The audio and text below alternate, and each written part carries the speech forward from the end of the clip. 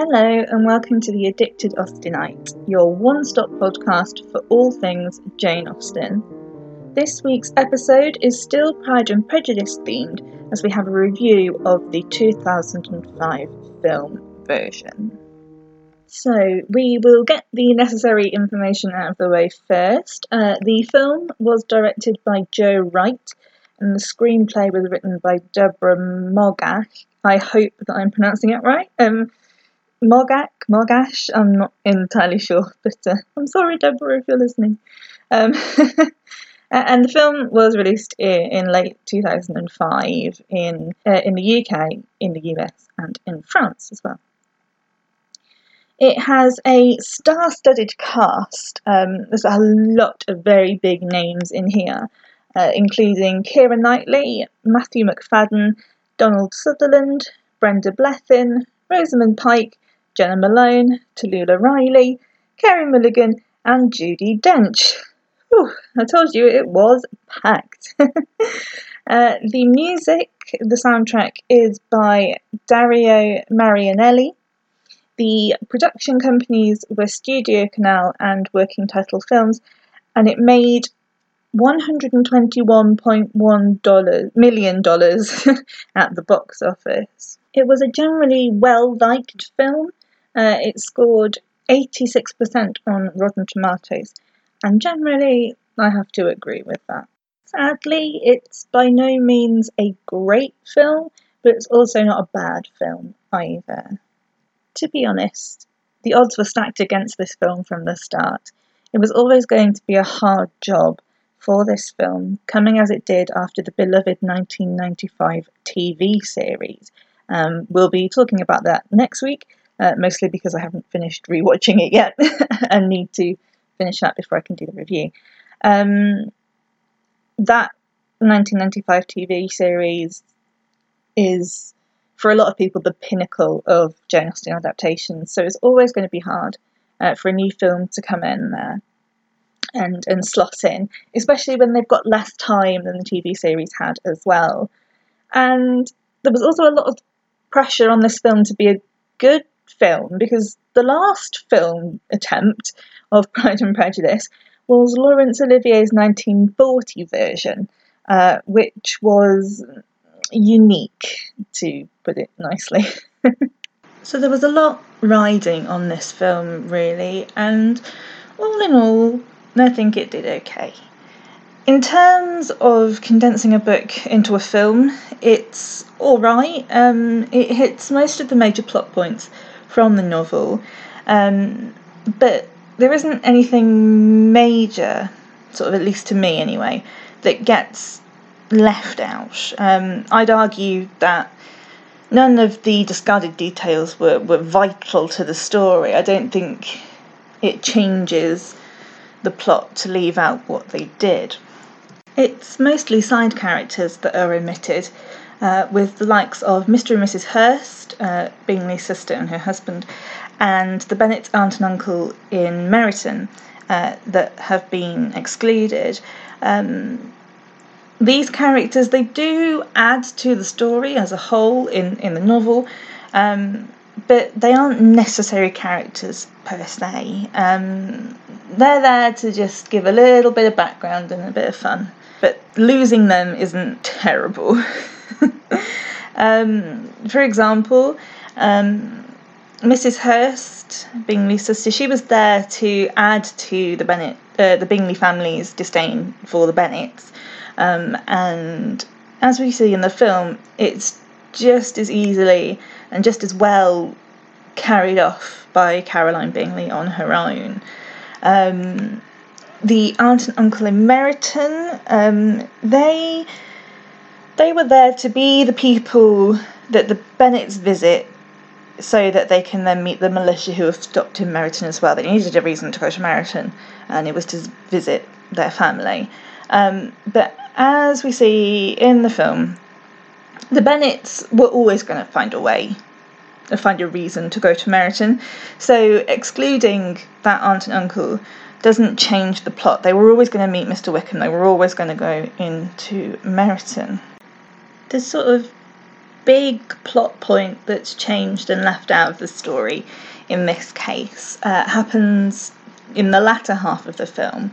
In the book, when Lizzie goes with her aunt and uncle up to the Lake District and ends up at Pemberley, Mr. Darcy is there with Georgiana, as in the film, but Caroline Bingley is also there as well. There's sort of a group of them, and they're all hanging out in Pemberley. In the film, it is just Darcy and Georgiana. In the book, we get a little bit of satisfaction because we get to see Caroline Bingley just, she suffers, bless her. No, don't bless her at all, actually. She deserves it. She gets to see that Darcy and Lizzie are getting a bit closer, and that all of her plans to usurp Lizzie and Darcy's affections have completely failed.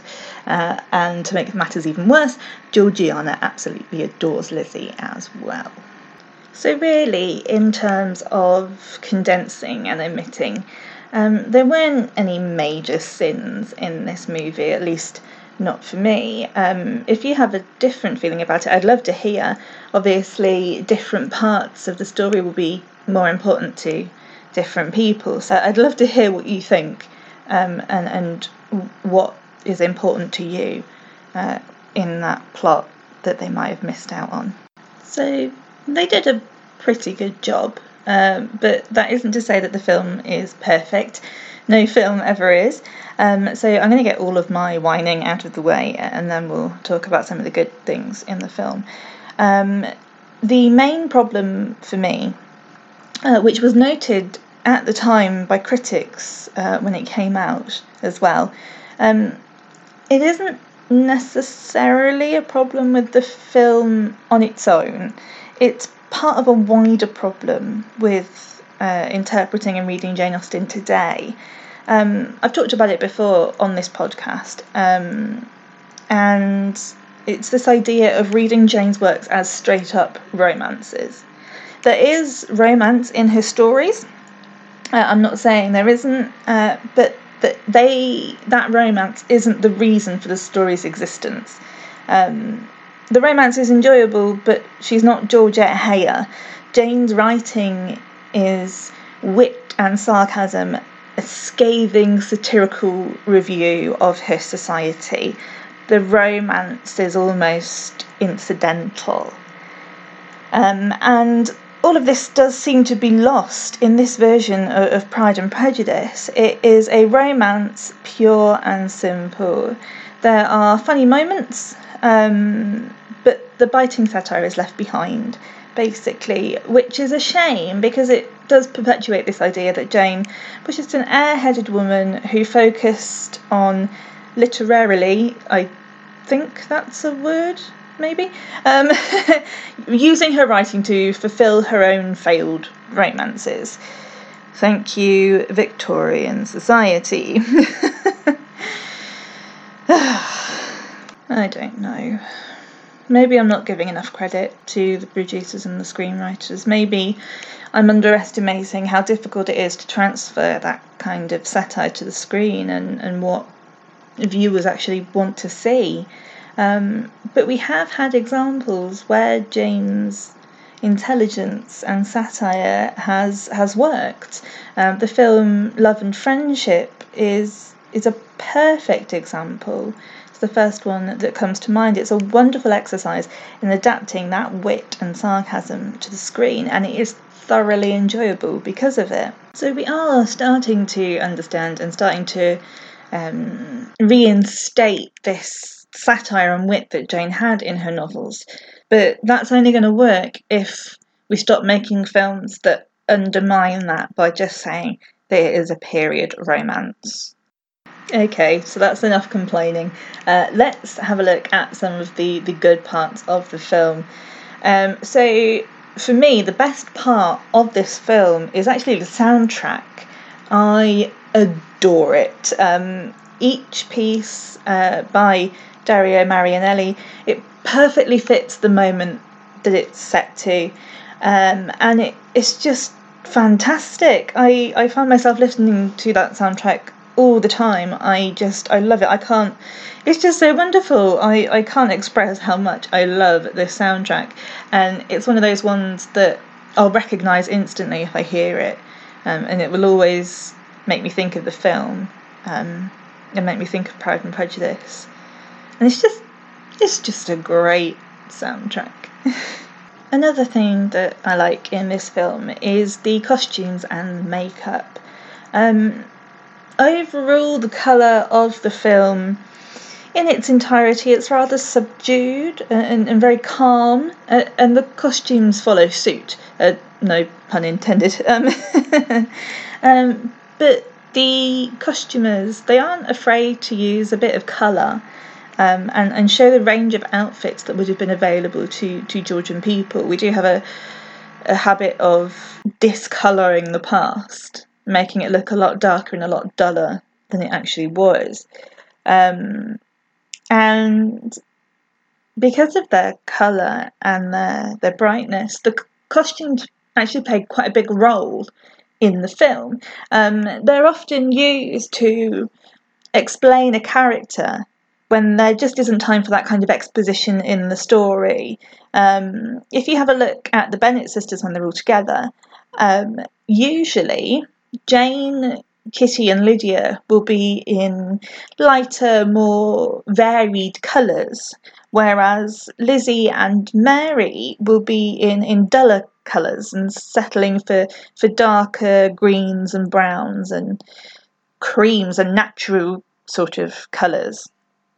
I don't know if this exposition via clothing is a good thing or not, but fashion has always been a way for people to express themselves, and the costumes aren't bad. They aren't terribly inaccurate, so why not? I do think that the cast give it their all in this film. Obviously, it's hard to judge their performances because of the way the characters were written, and the fact that I don't like that interpretation does mean that I sort of reflect on the characters and therefore the actors as well, but it's not exactly fair. The actors do a very good job with what they're given, and in particular I absolutely love Rosamund Pike as Jane Bennet. She was absolutely fantastic, and she was exactly what I had been picturing whenever I read the book.